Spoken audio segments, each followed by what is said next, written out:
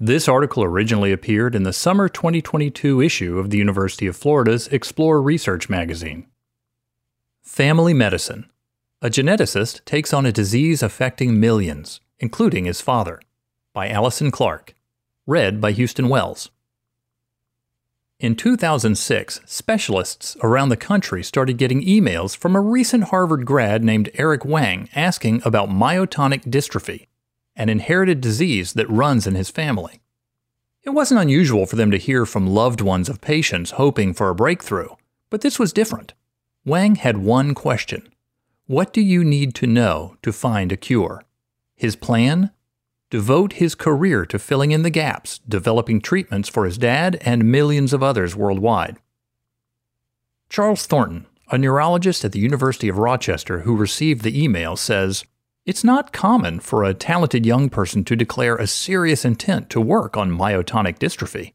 In the case of Eric Wang, I am very grateful that he decided to go in this direction." Wang was 8 when his father was diagnosed with the disease, which intensifies over generations, robbing mobility, heart and cognitive function, and energy. Some of his relatives are unaffected or have few symptoms, while others have died.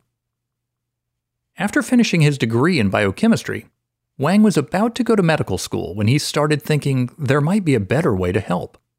He knew his dad was running out of time. Like Huntington's disease and some types of ALS, myotonic dystrophy is a repeat expansion disorder, where extra copies of a genetic sequence in the protein-coding gene DMPK interfere with RNA processing, confusing or interrupting the instructions cells and tissues receive. Thornton and other experts who replied identified the same opportunities. Scientists needed to change their one gene at a time approach to encompass the whole genome and leverage high-throughput sequencing to tease out the workings of different types of RNA. Wang took their advice to heart, dropping the med school plan and instead studying bioinformatics and integrative genomics at the Harvard-MIT Division of Health Sciences and Technology. An NIH Director's Early Independence Award allowed him to skip a postdoc and launch his lab at MIT. In 2015, he joined UF's Center for Neurogenetics. He says, "There's nowhere else in the world that has this concentration of basic scientists and clinical researchers working on this class of diseases. There's a whole ecosystem here you can't just build right away, with clinical trials, the McKnight Brain Institute, the Genetics Institute, the Myology Institute. We have all the pieces in place." Still, he feels the clock ticking. He says, "When I was in grad school, I thought, we're definitely going to have approved drugs soon. I'm 40 now. I'm close to halfway through my life. What keeps me up at night is making the right decisions about how to spend my time, because time is the most limiting reagent." In 2018, help arrived in the form of a $2.5 million award from the Chan Zuckerberg Initiative. The unrestricted funding, designed to pursue ideas that might be deemed too audacious for other agencies, allowed him to build and staff a lab that doesn't have to choose between unraveling the basic science behind the disease and developing therapies for it. His team of 20 now tackles both simultaneously.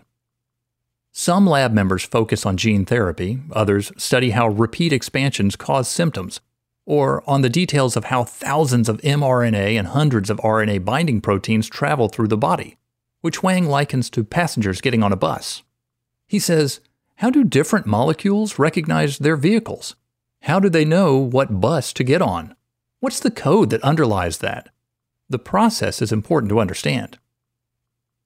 In Wang's lab, students don't have to choose between translational and fundamental science, says second-year graduate student Juan Arboleda, who joined as a technician in 2017. Arboleda says, "What's inspiring to me is that everyone contributes to the translational work. It's cool to see the basic science coming into play for therapeutic projects. You'd never be able to repair a plane unless you first know how it all works." It can be frustrating studying aviation, though, when what you really want to do is board a flight.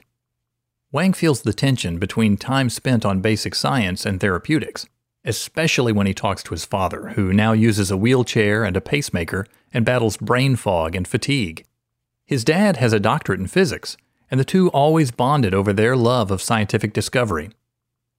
Now, even my ability to communicate with him in the same way that I used to has changed, Wang says. He knows therapeutics hinge on the basic science, and he knows his relatives and many others are counting on him allocating his hours the right way. He takes comfort in the strides he's made toward addressing the deficits he asked about 16 years ago. That gap has been filled, he says. The genome-wide approach happened, and not just in myotonic dystrophy. Taking things from a one-gene, one-pathway approach to the genome-wide approach has been one of our major contributions. Discoveries from his lab have been licensed to biotech companies and used in clinical trials.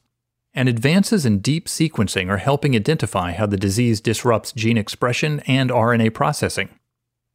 A microwave-sized machine in his lab can run 3 billion sequences overnight, which would have been unimaginable when he started this work. Wang says, "We're much closer, but there's still so much we don't know.